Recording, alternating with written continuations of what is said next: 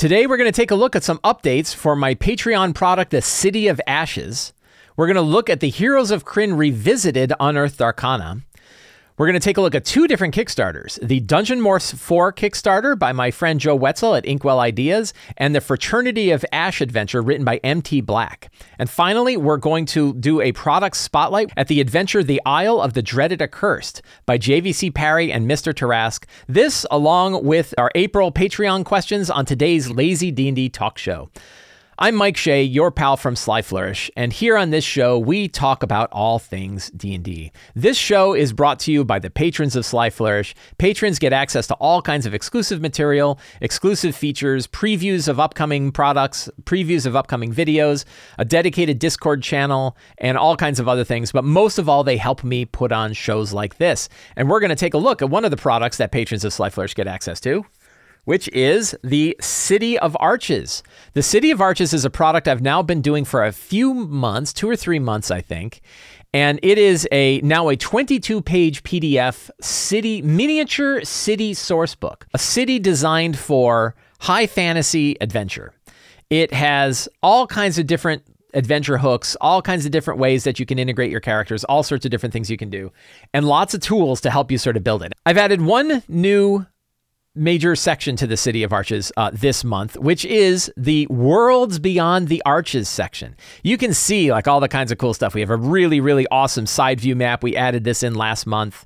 We have all kinds of different tools, locations that you can explore, NPCs to interact with, random events that can occur in the city, all kinds of like neat stuff. Just it's a city rich with adventure. It's really it's designed, you could certainly run 20 levels of adventures in and around the city. But then I really wanted to like blow up and go way outside. And I created a 2-page section called Worlds Beyond the Arches. And Worlds Beyond the Arches, it's 10 different worlds that you might hear about, you might learn through lore or mosaics on the walls or ancient dusty tomes, crumbling tomes, or in some cases, the gods help you, you may go to one of these realms. Most of them are pretty risky places to go to. I would definitely think of these as tier 4 level places to go to, but some of them maybe not. And they're not just like weird planar places. They are all pretty weird planar places, but they're worlds that you might explore beyond the arches, like Corfax, the primeval land of the Red Star, Vinan, the Forgotten Library, Tarach, the Jaws of Chaos, Mafatar, the Infernal Machine, Drendon, the world of air and water, Iruwind, the Endless Forest, Io, the Forge of Creation, Threska, the Desert of the Dead Gods, Drakeholm, Land of the Dragons, and Deathreach, the Endless Dungeon. These are all kinds of interesting worlds that you might get to through the old archways that exist inside the City of Arches.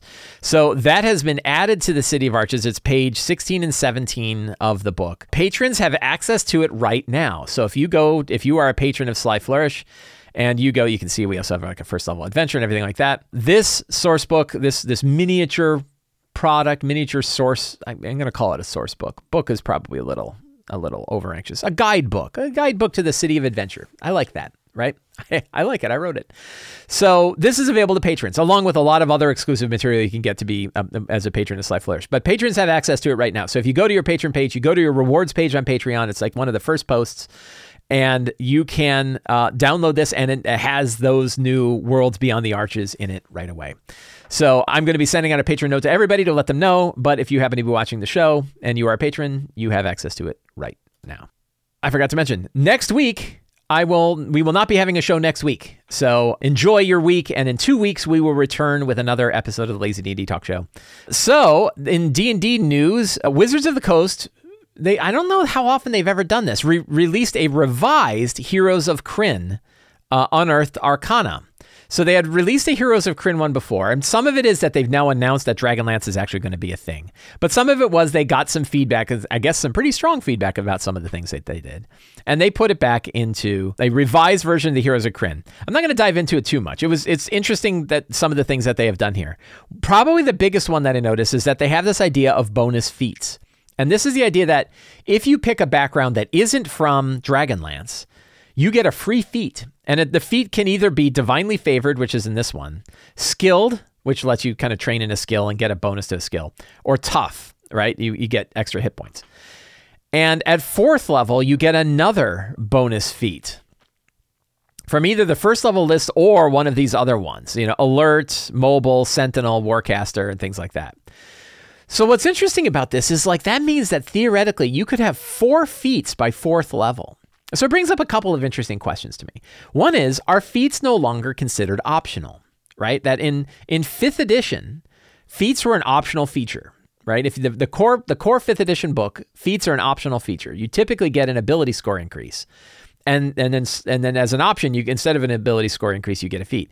The reality is, I think I did a poll on this. The vast majority of games use feats. The vast majority of characters are using feats. D&D Beyond defaults to having feats as an available feature, right? You can turn it off, but it defaults to having an available feature, which means that the optional one is more like not having feats. But you do have to sacrifice ability score increases to get feats.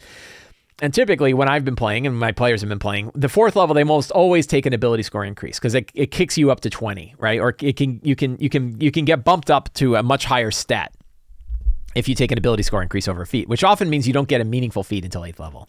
I know a lot of DMs actually give players an optional feat right in the beginning to let their characters grow a little bit more. The question is are you going to get into zany stuff, zany weird combinations of feats faster later, particularly like Sentinel, right? Sentinel is a really crunchy feat. And if you pick Polearm Master, a Polearm Master Sentinel, you can do some kind of really interesting things, right? So I wonder about this, and I wonder what, and then big question is, well, what does that mean for the next edition? And they tried to be careful to say, oh, this is just for Dragonlance. It's yeah, sure. You're not looking at this and wondering whether this is core. So that's really interesting. It cracks me up at the idea that you can pick a feat, or you can pick Divinely Favored, which means everybody's Divinely Favored, right? We're all favored. We're all favored equally. We're all Divinely Favored equally. I don't know, it cracks me up. The other nice thing, I was worried about Divinely Favored because Divinely Favored allowed for wizard spells. And I was I'm immediately going to have to ban Shield as a Divinely Favored spell because Shield is really, really powerful. Everybody wants Shield. And Shield is one of those 1st level spells that would benefit you your entire career. If you're a 20th level fighter, you would love to be able to cast Shield, right? It's such a powerful spell. And I was I don't want everybody to have Shield. I don't want everybody to have access to that spell. So I was going to block it. Well, now you can't because wizard spells are not from the sets of spells that you can pick from. So you're not going to be able to get Shield. And I'm okay, I'm good with that. Yeah, so interesting stuff. And, it's always interesting to see where it goes. Better people than I have dove in more into a lot of the changes that are going on in here. I always listen to my friends Sean and Teos at Misdirected Mark at Mastering Dungeons. I love to hear them talk about this stuff. So if you're interested more in what it means from a Kender and what it means for this other stuff, there's other places. Because I was mainly interested in the feat idea. And this question of are feats no longer an optional feature? Are they now... is it now considered a core ability? We're going to take a look at 2 Kickstarters today. The first is from my friend Joe Wetzel at Inkwell Ideas. This is the Dungeonmorphs 4 Kickstarter. So Inkwell Ideas has a bunch of different products. They have a really popular cartography program that they've done for a long time, that he's done for a long time. But he also has these things called Dungeon Dice. Dungeon Dice are one of the more common things you see at a gaming convention. You go and you talk about it. Oh, that's interesting. Dungeon Dice are large formatted dice that has a single color map on it that no matter what orientation you angle it can fit with the other dice to form a small dungeon, right? You can get 60 of these dice, you shake them up, you roll them out, you set them together, and you've got a dungeon. You can arrange them and line them up in different ways, but they always end up creating this kind of dungeon. It is a really neat tool to kind of shake up your thoughts about building a place. If you want to build a quick dungeon, and you want to get some ideas about what the orientation of that dungeon might be like or how those things work, you can take these dice, you can roll them, you can set them out, and you can look at them and see how they go. Obviously, it's not really playable. You can't use the dice as a map, but it's a good. I have some. Joe and I are friends, and I have some sets of dice around here somewhere. I think I got them in this box. No, I got my side quest deck. I don't have them in the box, but Really cool tools and really kind of fun way to sort of shake things up. You know how I feel about randomness. I love randomness. I love using randomness and creativity together to come up with interesting things. These dice do it. But the dice are actually only one part of what he's got going on in this Kickstarter. It's a great big Kickstarter with a lot of different things. So the other thing he has is if dice aren't really your thing, and the idea of rolling these dice aren't your thing, you can get a bunch of these cards, and they are about 3 inches on a side, I think. Make sure I've got that right. 2.5 inches on a side. So again, not playable, but playable enough that you could put them out on a table and actually run them with a group. And it's all of the different orientations of all the things that you would find in the dice. So you can get 102 of these things, shuffle them out, orient them, and make yourself a dungeon. Then the other cool thing are these 10-inch dry erasable battle mats that are actually fitted for miniature play. So in this case, you could take 4 or 6 of these things, you could line them up on your table, and you can actually play off of them. So that's a really interesting. I haven't tried those yet. I want to try those out. And then he has a 100-page book of bonus modular encounters. Now, as the Kickstarter is growing, you can add new, they're going to be adding other new products in this, including extra dice into the dice packs.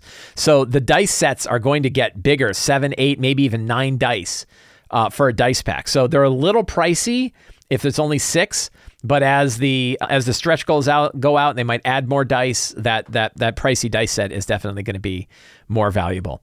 There are digital versions of all of this as well. The digital versions of the large format ones you can drop directly into a virtual tabletop. If you're using an advanced virtual tabletop like Roll20 and things like that, you can change the orientation on them. You can pile them together. If you're using like Owlbear, it's not going to work directly in Owlbear, but you could use an image editor outside of Owlbear, orient your maps, get stuff set, drop it into Owlbear and use it that way. Or you could use like a single tile, and that would work in Owlbear pretty well.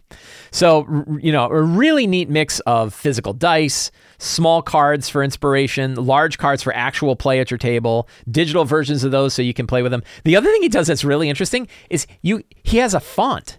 So you can actually add it to you like a word processor as a font, and then you can drop in the tiles as a character of text and then change them and orient them. So you don't have to manipulate them just as JPEGs. There's an actual vector-based version usable as a font, and I thought that was fascinating. So really neat stuff. Check out his Kickstarter. You can find the link to the Dungeonmorph's Kickstarter in the show notes below. Really cool stuff.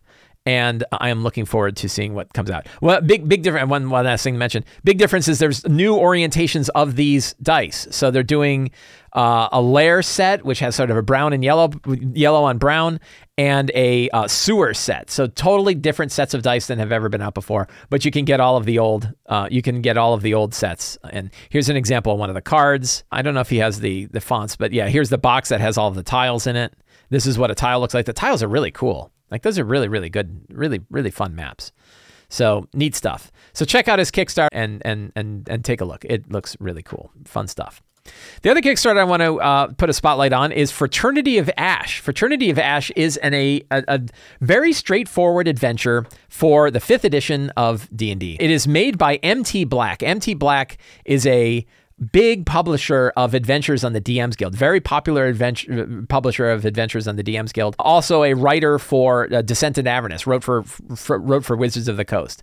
And he's done a lot of really cool stuff. And I'll tell you, the pricing on this stuff is really good. $8 for the PDF. It is a straightforward 4 to 8 hour adventure of 1st to 4th level characters, for first to 4th level characters. And I love these like straightforward adventures. I previewed one on the last week's show as well, right? Not everything needs to be these giant campaign books. Sometimes it's just fun to have a quick adventure. And, it's 45 digest-sized pages. So one thing about MT Black's books is that they actually can be read on a decent, if you have a good-sized phone, an American-sized phone, you can actually read them off of a phone. And it works really well. So I am always excited to see what MT Black has coming out of his mind. I really love the stuff that he's got, and I recommend picking up. So there's 2 different pledges, a $7 where you get the digital pledge, and an $11 where you get the digital pledge plus a voucher to get the print-on-demand version. I went with the print-on-demand version. I like to have the option of being able to get it on print-on-demand, and probably will do so. So very cool. You can, now this is interesting. I didn't know that you got it, but all backers get a copy of the Iskandar sourcebook, 112-page city sourcebook. I have previewed that book on this show before. I think it's a fantastic city sourcebook. It inspired a lot of what I did with City of Arches. I really love this idea of like a focused city sourcebook that is easily digestible and really cool.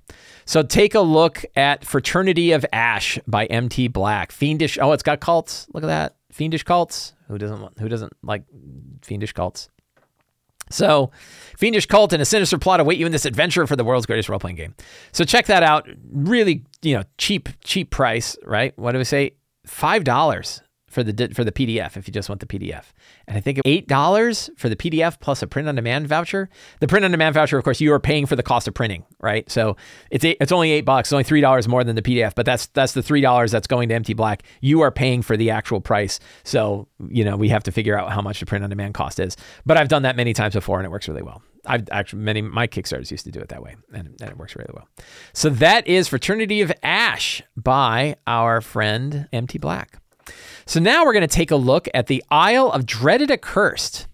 Isle of Dreaded Accursed, I think also was part of a Kickstarter. I don't remember how this came about, but it is a tier 2 adventure, 5th edition adventure, again, focused adventure, 68 pages, written by Mr. Tarask and JVC Parry. JVC Parry, Josh Parry, is everywhere. He writes all kinds of different stuff. And it is a very straightforward sea-based adventure. It's built into big chapters, kind of major events happen in each chapter, and kind of starts off with, I think you have to, you get like a mission from a local lord to go running out and take a look at strange things that are happening out in the sea. A lot of it is tied to this evil sea goddess, Elvirath.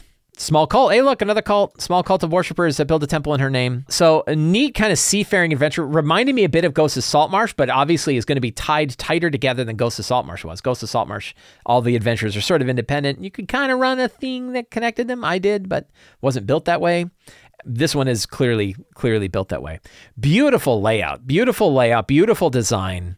Really, really, great looking art. The maps are fantastic. It is a really solid. One of the things that just like I've become enamored by is the quality of adventures that are coming out from independent publishers. This is something that took a few years to happen, right? It took a while, but now we're starting to see publishers that, small independent publishers who are putting out really tremendous stuff. The layout has gotten much more beautiful. The style, it's as good as anything you'd find from any of the major publishers, right? These are really, really good, really good looking stuff. So yeah, 40-page adventure, custom monsters, lots of interesting things going on. I don't think... So there's a little bit of like a twist at the end. I don't want to spoil it too much, but there's kind of like a twist at the end. And I always worry that the twist at the end, if it doesn't play out exactly right and somebody figures something out far earlier, how does the game go then? It's a little trick like that, that sort of like, curse your inevitable betrayal. Sort of that problem.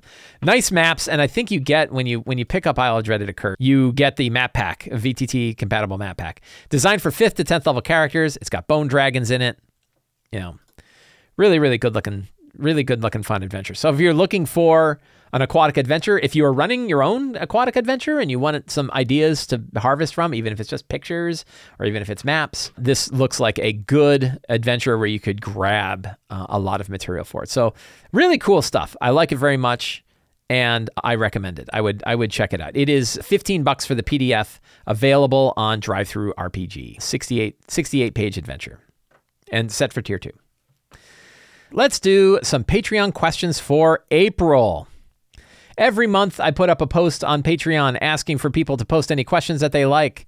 People post their questions. I answer all of them on Patreon. Some of them I answer on this show. Some of them become the premise of a video or a newsletter article.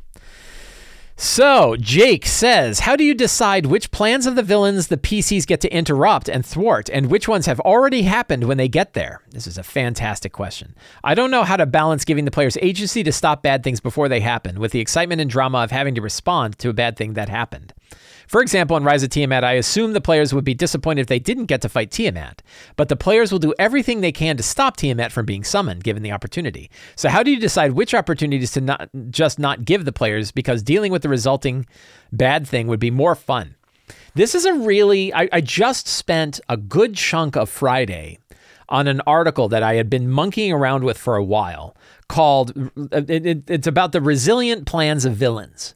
And the idea here is in Return of the Lazy Dungeon Master, we have a villain. We talk about fronts, right? And we have like imagine you have a campaign, you have 3 villains. Each villain has a goal, something they're trying to accomplish, and each of them has steps that they're taking to accomplish that goal. Well, the problem that they have is what if the players or the characters interrupt one of their steps? Does that ruin their goal? And the answer is maybe sometimes, but good villains are going to have robust, resilient plans in which they have primary and alternate paths, right? So imagine you have a primary and alternate path. And an example in Rise of Tiamat is you need the 5 masks of the dragons to summon Tiamat. In order to summon Tiamat, you need a couple of things. You need 5 dragon masks and you need a giant pile of gold, right? Well, if the characters thwart getting some of the gold, now the cult of the dragon has to do something else, right? They have to get gold from somewhere else. So they might have an alternative plan. We weren't planning on harvesting all the money from the rich people of Waterdeep. We were going to steal it from poor villages, but you took all of that because you got the island. You stole the lair that had all the gold in it that the White Dragon was protecting in Hoard of the Dragon Queen. So that means we got to get gold somewhere else. So now they have to go get gold somewhere else. Oh crap, you took 3 of the 5 masks and we only have 2 masks left, right? What are we going to do? Well, it turns out you can sacrifice ancient dragons. And the power you get from sacrificing ancient dragons is as powerful as if you had the dragon masks. That's an alternate path, right? They don't want to sacrifice ancient dragons, but they can do so because they don't have the masks because the dumbass characters took them. So the way to think about this is what plans do villains have and what are their alternate plans, right? And if you want to have a villain where the characters are able to thwart the villain, but the villain is still able to move forward the plan, they should have a resilient plan. They should have a plan where they have a step A. They would prefer to do A, B, and C, but if they can't do A, B, and C, they will instead do D, E, and F, right? For every plan, for every step, they should have an alternate step. Ideally, that alternate step isn't nearly as good for the villain as the primary step. It's not as easy. It's harder. It isn't as good. Whatever the output isn't as valuable. They have to do something they don't want to do. And that way, the characters are still thwarting the villain. They're just not stopping the goal, right? Now, in some cases, they will stop the goal. In some cases, they'll get ahead of it. And they win. They win early. They manage to stop a villain. That's why we have 3 villains, right? If they manage to go and attack one of the villains. So one of the villains in my Eberron game was the Emerald Claw. The Emerald Claw was planning on taking a giant dragon shard, bringing it to Sharn, and blowing it up and destroying Sharn. Well, guess what? Their plan was thwarted early. They never even got close. They only got close enough to manage to give useful information to another villain. And that villain took that information and ran with it. So one of the things that you have when you have villains and plans is if the characters focus on one of the villains and manage to thwart their plan, they win and they get to defeat that villain, but you have 2 other villains, right? That's why you have 3. It's like you not only have a robust, resilient villainous plan, you also have a resilient campaign because you have multiple backup villains, right? So that sort of web work and tapestry of multiple villains, each with primary goals and each of them with plans, and those plans have multiple parallel steps or multiple alternative steps that they could take, builds this tapestry. And then you get to that way they're kind of moving forward and you get to decide which are the fun ones that are going to be in front of the characters, which are the fun ones that are going to be able to disable. They still feel like they're accomplishing something, but they're not, but you're not completely thwarting the issue. So Jake, the really interesting topic. I'll probably do another video on this topic. I certainly have a news article I just wrote. It's actually coming out on Monday. So Monday it's on Sly Flourish. Tuesday it will be in the newsletter. So if you want to see that article, subscribe to the Sly Flourish newsletter and you'll get all these kinds of articles.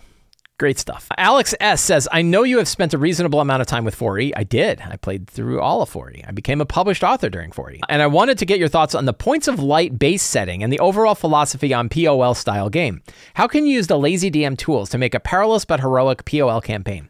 So yeah, the idea of points of light is that instead of having a well thought out, well published area where like everything is known, the paths are known, the things that are between the paths are known. Instead, that you have these sort of beacons of areas that are safe, that are surrounded by unknown wilderness. So I never hung on too tightly to that idea. I know that idea resonates with people a lot. But really, all of the places can be like that. Forgotten Realms is like that. They have the Mirror of Dead Men, but what the hell's in there? They have the Troll Moors. What the hell's in there, right? Lots of things can happen on these roads between cities. There's and Wizards of the Coast is adding new places in between these areas all the time. So really, anything can be a Points of Light setting, right? And any of the kind of traditional fantasy settings can be Points of Light. Eberron can be a Points of Light setting. And I don't think that there's any specific DM tools, lazy DM tools, that work with like Points of Light that don't work with other places. I think the idea of point crawls, right? The idea of a point crawl works really well. I talk about point crawls in the Lazy DM's Companion. I have articles and stuff like that. So I think you can just, I think it's more of a philosophy that you have, which is that the wilds are dangerous, right? The spaces in between towns and cities are dangerous, and anything can be there, and it's very unknown. And this is the idea that like most, 99% of the villagers in a city or in a town never leave the area of the town in their lives, right? They never travel to these other places.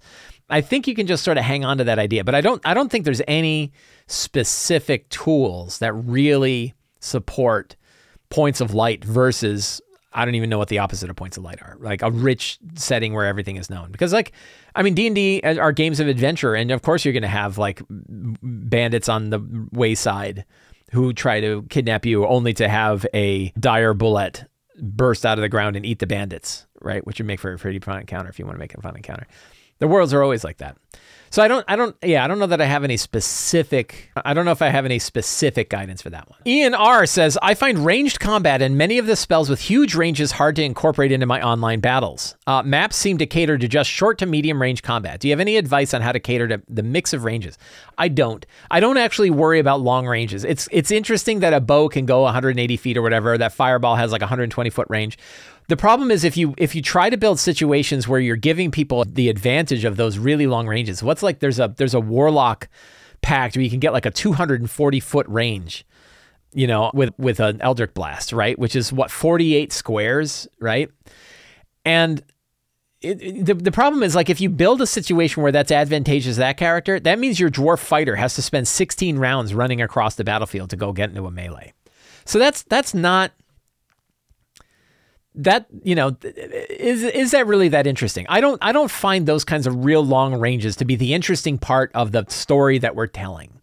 It's fine that they're there, fine that those long ranges are there, but personally, I never worry about making sure that people have the advantage of that long range. There can, of course, be situations in the game where they go, oh, my bow can shoot really long way, and I can see that guy. I'm going to take shots at him while they're coming. Like, we're going to do that. Sort of like Legolas standing on the hill when the wargs are running at him, and he's just firing arrow after arrow after arrow after arrow, right? He's just bang, bang, bang, bang, bang, bang, bang, until the horse comes and picks him up, or he grabs on the horse, right? So there could be circumstances and situations like that. I don't know that I would worry too much about trying to make those events happen. I would let the story dictate when it makes sense for long ranges to have an effect. And many times that might be outside of combat. Oh, I can fireball that hobgoblin camp from the mountain. I don't even have to go down and fight him because my fireball has such a long range. Cool, right? So Ian, that's my kind of thought on it. Matt M says, I'd like to ask your thoughts about reskinning monsters versus creating custom monsters. This is a topic I talk about all the time. You always suggest reskinning monsters that exist as a good lazy DM tip, and I see the value of that, but here's my dilemma. I'm working on a big bad evil guy for my tier 1 right now. At 5th level, any CR 5 to 7 spellcaster seems to have around 50 to 80 hit points and no legendary actions or legendary resistances. Even with minions in the fight, I'm sure my party will gang up on the big bad evil guy. I feel like I need a boss with more survivability. I think I need to homebrew something with legendary actions, resistances, and probably a ton more hit points. Otherwise, she's just going to die in round 2 and it'll be anticlimactic. How have you handled this kind of thing in the past, and what would your advice be for this situation? So there's levels of reskinning, right? There much like there's not like Theater of the Mind and gridded combat, that there's a range of different map styles that exist. Same way, like when you reskin, there's like, running a monster that's right out of the book all the way to building a homebrew monster where every step of it has been done by you. There's ranges, and those ranges can be, you just call it something different. The range might be, it's a different creature type. Another one might be, you take one or two features that make sense for that monster and add it to an existing stat block. There's all sorts of different ones. And I think that you can go far by taking, so it sounds like your big bad evil guy, it's a tier 1 bad guy. So there'd be 4th level or fifth, I guess, if at fifth level. So you're saying at fifth level, that's tier 2, but let's assume that's at fifth level, right? And fifth level, you got some pretty robust characters. So if you have a CR 5 to 7 spellcaster, let's take the mage, right? We'll take the standard mage step. Whoops. Right? And you just want to have a boss that's the mage. The mage is CR 6, but you're right. 40 hit points is really low. Well, guess what? I don't have to custom make a character to say, you know what? This one has 120 hit points, right? It was really easy for me to say, it has 120 hit points now, right? That is very fast for me to do. I can do that in my head. I don't have to customize anything. And now I have a creature who's 3 times more survivable than this one. I can just say it. Do I have to come up with a reason why? Nope. She has magic shields, right? She has a magical shell of protection, and when you're hitting her, it's cracking and cracking and cracking, and cracking through those shields. That's the equivalent of her losing hit points, right? So she might only have 40 real hit points, but she has 80 temporary. You don't have to come up with mechanics, right? Pretend she has 80 temporary hit points that she gave herself because she's got this magical shell of protection. Legendary action and legendary resistance. I mean, I'm pretty sure you can just add that yourself, right? And we can add this in and say this particular mage, this boss mage is legendary, right? So she has legendary resistances. We know what that means already, right? Legendary actions, we might say she can fire off cantrips as legendary actions. If you look at like the Lich can do that, right? So that means she can fire off Firebolt, right, as a legendary action, and she can do one of those at a time. Maybe you could give 3 legendary actions and she could cast like a first to third level spell, right? So she could fire off magic missiles. She could fire off 2 Firebolt. I mean, that'd be pretty brutal, right? Very brutal. But you could play with it, and you could during the game you can kind of see. But you notice we didn't change. We're not making a custom stat block. I'm just talking, right? I'm just saying words, and we can still come up with we can take the mage stat block and turn it into a pretty powerful boss.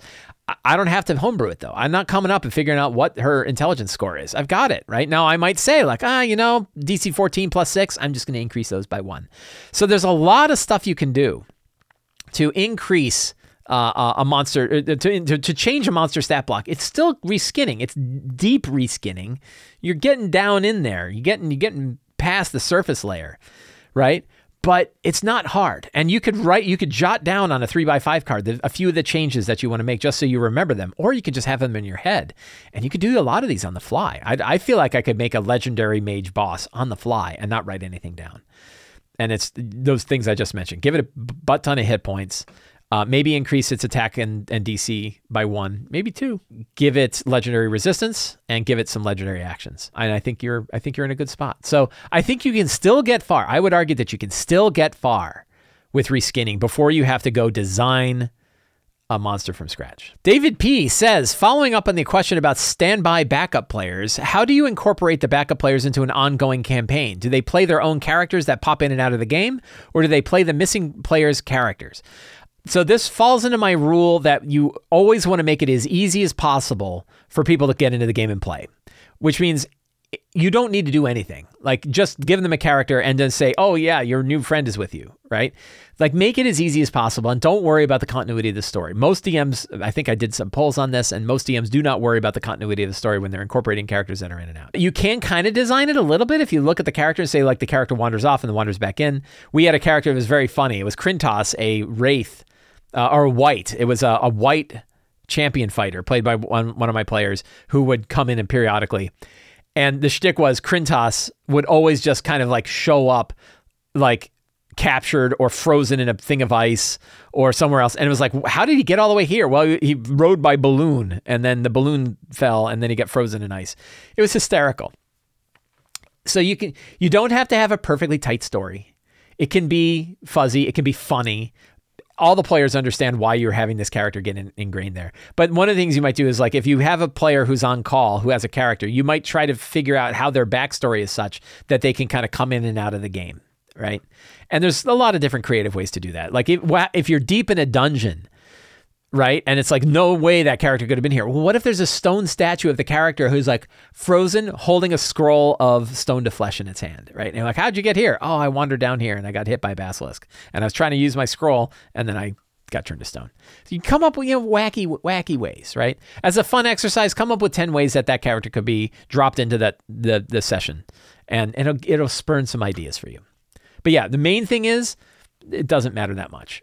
The important thing is playing games with your friends. So anything you can do to bring that character into the story easily and fast, even if the continuity is not great, your players know why it exists. It's because your friend is sitting right there ready to play, right? And everybody wants to play. Get past the hard parts and just get to playing as a group. Doug P says, how do you show conflicting factions to PCs without just telling them? Secrets and clues, right? You gave me a brief question. Thank you for that, by the way. 1 sentence, quick question, and I'll give you a quick answer, which is through secrets and clues. Like there's two things you're doing. We talked about villains earlier, that your villains, you have multiple villains. Your villains have a goal and your villains have steps that they're taking. And ideally, those steps are things that are visible to the characters somehow. And the way they would learn about those steps that they're taking is to hear about them from secrets and clues. They discover things. So if you have a campaign that's got a lot of intrigue between conflicting factions that are fighting against one another, what are the physical things or what are the things that the characters can discover that show them those shifts in the faction? Are they starting to see things? An example of this is Princes of the Apocalypse. There's 4 different factions that are all fighting against each other. And as the players are dismantling one of them, the others are getting further along. So what are the things that you can see that show that those factions are changing? But the easy way to do it is if you're keeping track of it through your villains and their goals and their steps, then you can look at those villains' goals and steps, and you can create secrets and clues, and then drop those secrets and clues in front of the players so that they can see that the things with the factions are changing. So I hope that answers your question, Doug. Thank you for the question. Nate H says, on 20 sessions into a swashbuckling campaign, tier 2, and the characters have just defeated the second of 5 pirate bounties.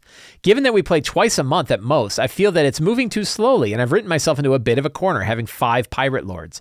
Do you have any tips for picking up on the pace of a campaign now that it's taking too long? We can look one question up about factions and say, I bet the pirates are fighting themselves. And what if 2 of the other pirate groups have been destroyed by a third or been encapsulated by a third, and now 3 of those pirate captains are now 1, and a bunch of their ships sunk and a bunch of them have mutinied, but now there's internal factions. There's interesting things going on with internal factions, but there's really only 1 pirate lord left. And that's because things happened to the other 2. Maybe one of those pirate captains wandered off to a haunted island and never came back, right? And they're like, well, who knows, right? So the world is evolving, and it means that those 5 pirate captains can also evolve, right? That can also shift and change and dramatically reduce themselves as one group eats another group. So yeah, you can shrink things down quite a bit by having external forces or bad choices reduce some of those pirate captains. But all of this gets into the same thing we were talking about before, which is having multiple villains. Those villains have goals, they have plans, but sometimes they will clash and one villain will eat another villain, maybe literally, right? So Nate, that's how I would do it. I would have the bandit captains fighting each other, and one of them might destroy the others or even bring them. Alexander R says, in my Eberron campaign, my party accidentally, this is a bad one. My party accidentally released a Dracolich that went on to rip open the gates of Khyber and release the overlords of the Daliker. After releasing the Dracolich, there's going to be a 2-year time skip. I love time skips, where the monsters of Khyber overrun the continent. And the 2 overlords and 2 Daliker in something of the last war, right? Remnants of the Last War, I forget what it's called. And Dracolich divvy up Corvair among themselves to rule. At the same vein of Wolverine Old Man Logan, how do I show the large change to the state of the world and make it really feel like the second age of demons has come? I would start by blowing up Sharn, right? I would. So first of all, boy, this is dark, right? Man, you're taking this world that's all high fantasy and beautiful and then turning it into this thing. So I would...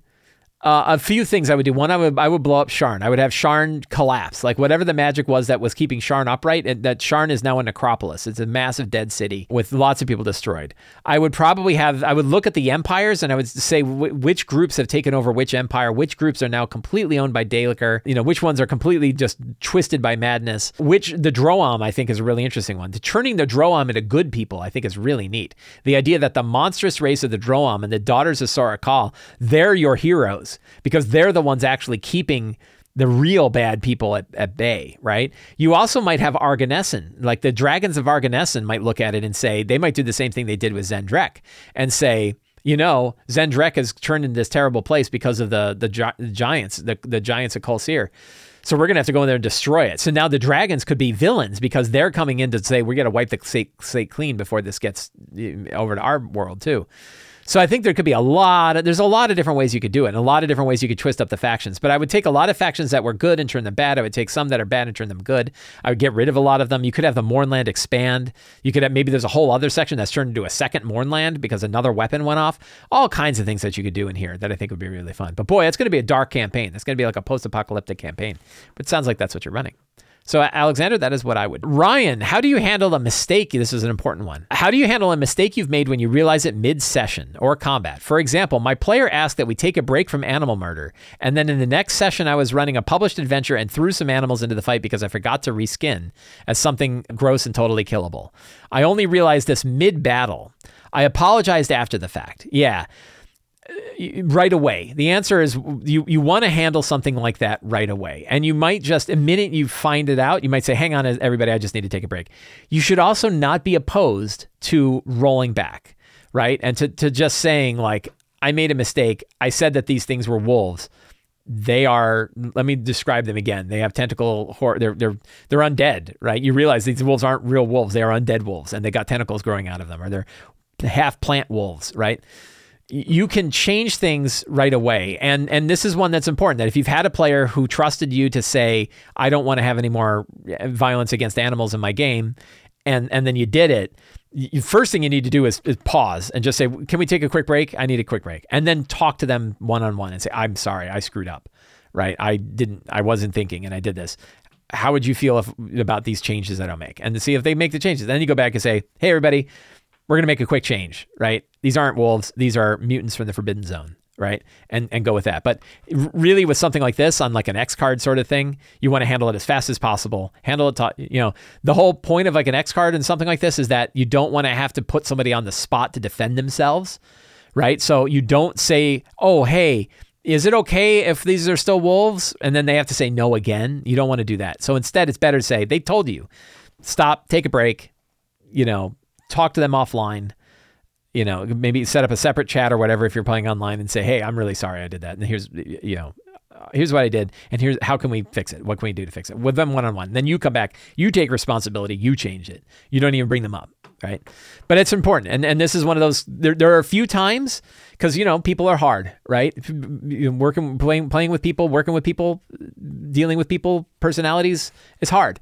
And sometimes we have to act quickly. Right? Like many times it's good if there's a problem for us to sit back and kind of separate ourselves from the problem and deal with it. But then there's some situations that we're in right now where you have to handle it right away. If somebody's harassing somebody else, you have to handle it right away.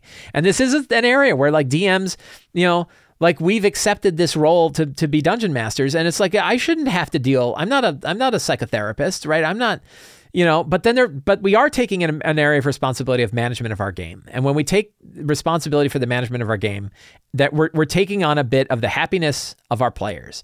And it can be risky, right? And so there are times where there are things that happen that we're in the position to help, right? And in that position, we should do something about it. So if a player is harassing another player, we stop it right away. If somebody steps over the bounds on that we have for like our lines and veils, we have to stop it right away. If somebody says something that's just inappropriate, we do our best, right, to do something about it right away.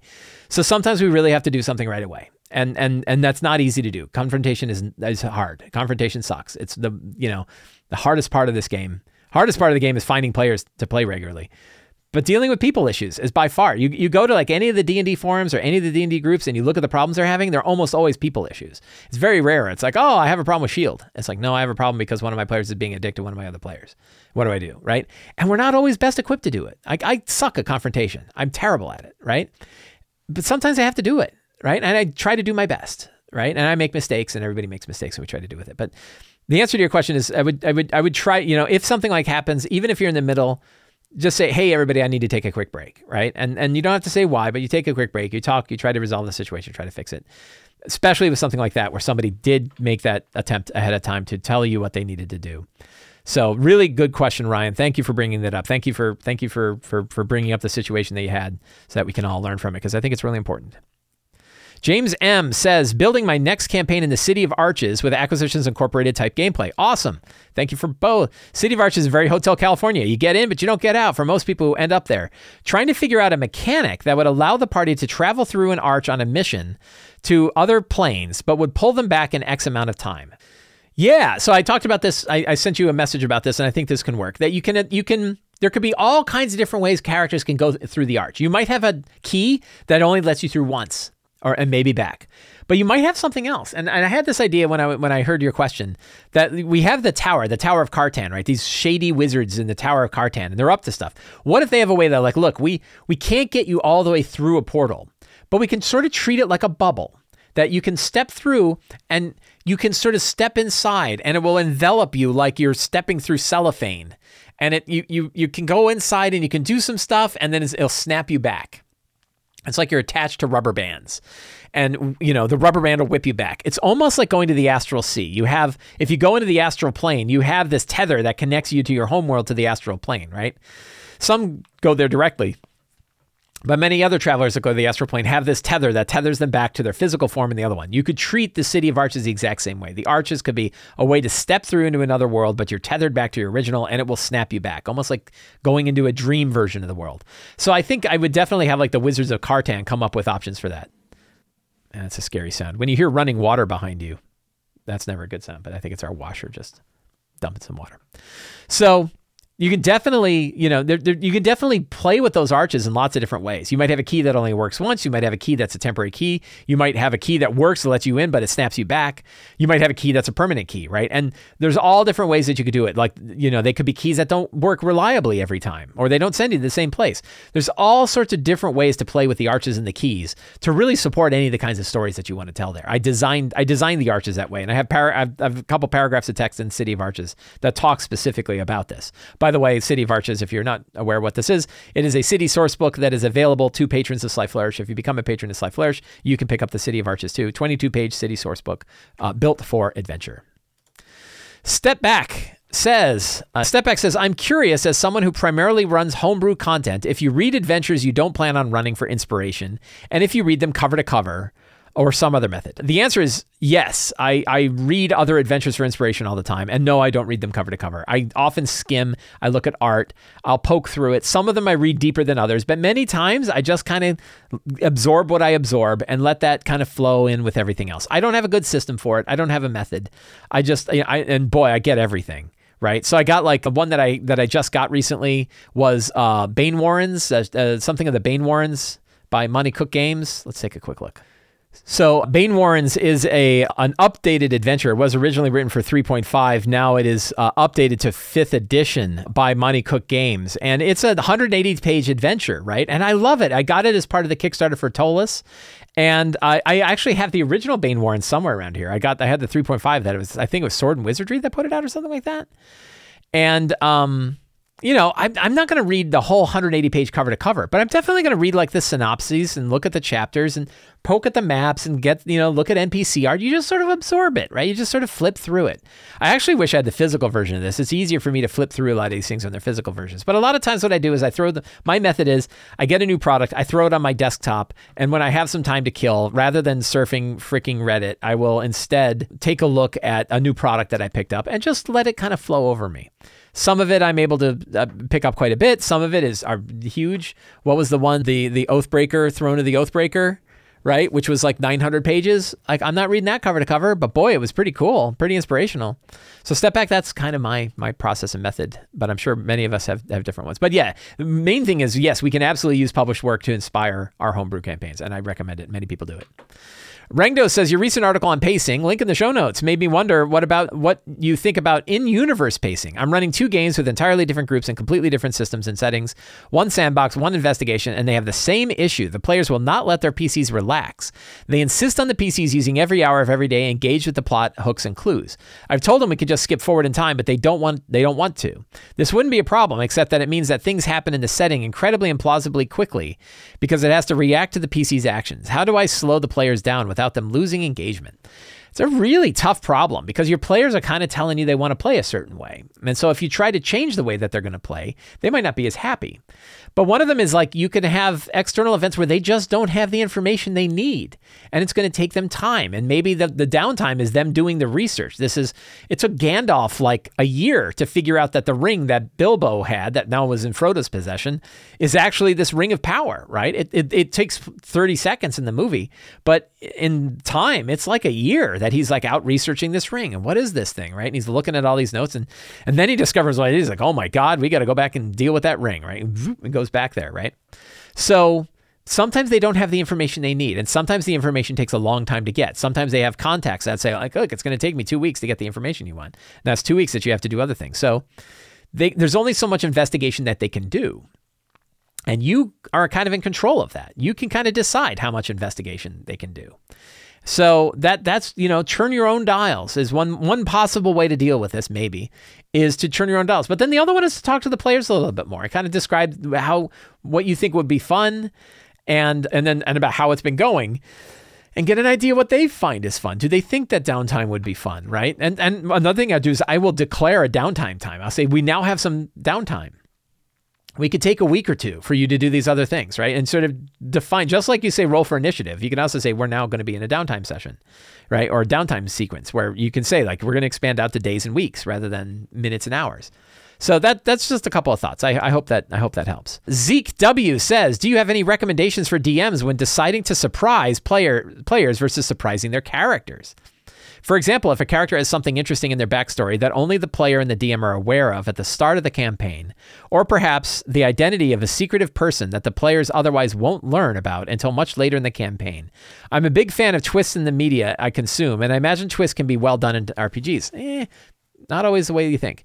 However, surprising the players somewhat forbids asking for feedback beforehand, and surprising the characters isn't as exciting and can frustrate players who want to use out-of-character knowledge. It can actually be really fun. I've definitely had circumstances where it can be really fun for the players to know something the characters don't know, because then they have to like role play a certain way, right? And that can be a good time. I will have flashbacks or I'll have cutscenes of events that the characters don't know, but the players do, right? And that can be fun. The trick about like twists is that it's more fun when the twists just happen, right? It's better when a twist just happens instead of you trying to figure out a twist that's going to work, because sometimes it won't work the way you think, because you have 5 other actors in your story here that aren't reading the script. They're doing whatever they're doing, and that changes things. So it can be tricky. So surprising characters can still happen, but it's better when it happens organically. It's better when if you're surprised, you're like, oh, I bet this thing happens, and in this session, I'm going to reveal it. The surprises that often don't work well are when it takes place, you know something that's going to take place a long time from now. I do recall like a Ghost of Saltmarsh game I had. It was actually one of the ones that I prepped for, where the big surprise about who was leading the secret cult, the secret organization known as the Scarlet Brotherhood, who was leading them? A vampire that they allied. The characters allied with a vampire, and the vampire used charm and immediately dissected the entire cult, dissected the whole organization of the cult. And then they said, hey, I want to tell you some things, and brought in one of the cult members that was a character that one of the players knew, not as a cult member, and said, who do you work for? He says, I work for this dwarf. He goes, who do you really work for? He says, I work for the Scarlet Brotherhood. And they're like, oh my God. And he says, yeah, who's your leader? And he dissected the whole thing. It was really fun. Even though all like 15 surprises got dropped in like 5 minutes, it was really fun for the players to suddenly realize like, wow, boy, having a vampire as a friend is really, really useful. So you can play with that, but letting the story evolve as it goes is, I find, far more fun for both me as a DM and for the players, because some of the things that the surprises are not predetermined. They just happen. And that's where things get really cool. So Zeke, I hope that answers your question. Jason K says, do you have any tips for running D&D games laden with political intrigue? I'm inspired by the rich tapestry of courtly life between various countries in such shows as Game of Thrones, Spanish Princess, Medici, and Isabel. Sadly, I find tracking of all parties to be a bit daunting, as well as determining their machinations. I'm hoping you might have some tips and tricks that would make it easy for a lazy DM to run engaging campaigns with political intrigue. Maybe you even have some random generators that might help with this. Anything you can offer would be greatly appreciated. Thank you, Jason. So I've talked about this in other shows too. And I think there are two things you can do. One is for each of the political factions, you might have like one person that's in charge of a political faction. They have a goal and they have steps that they're accomplishing or steps that they're taking to accomplish that goal. You do that for each one of the factions. So you know what they want, you know where they're going, and you know what steps they're taking to get there. And then the other one is secrets and clues. As those guys are moving forward, as those political things are moving forward, artifacts of those movements are showing up as secrets that the characters can discover while they're navigating the game. The reality is, unless your characters are really, really tightly wound around the campaign, they're not going to know a lot of what's going on. And you might want to reduce the number of factions and the number of goals that are going on. That can be really hard. But if you mix those two ideas together, have a faction, have a goal for that faction, have the steps that they're taking, and then each week you can look at each faction and say, how have they done in theirs? How have they collided? Has one group killed another or destroyed another? Has one group taken over another?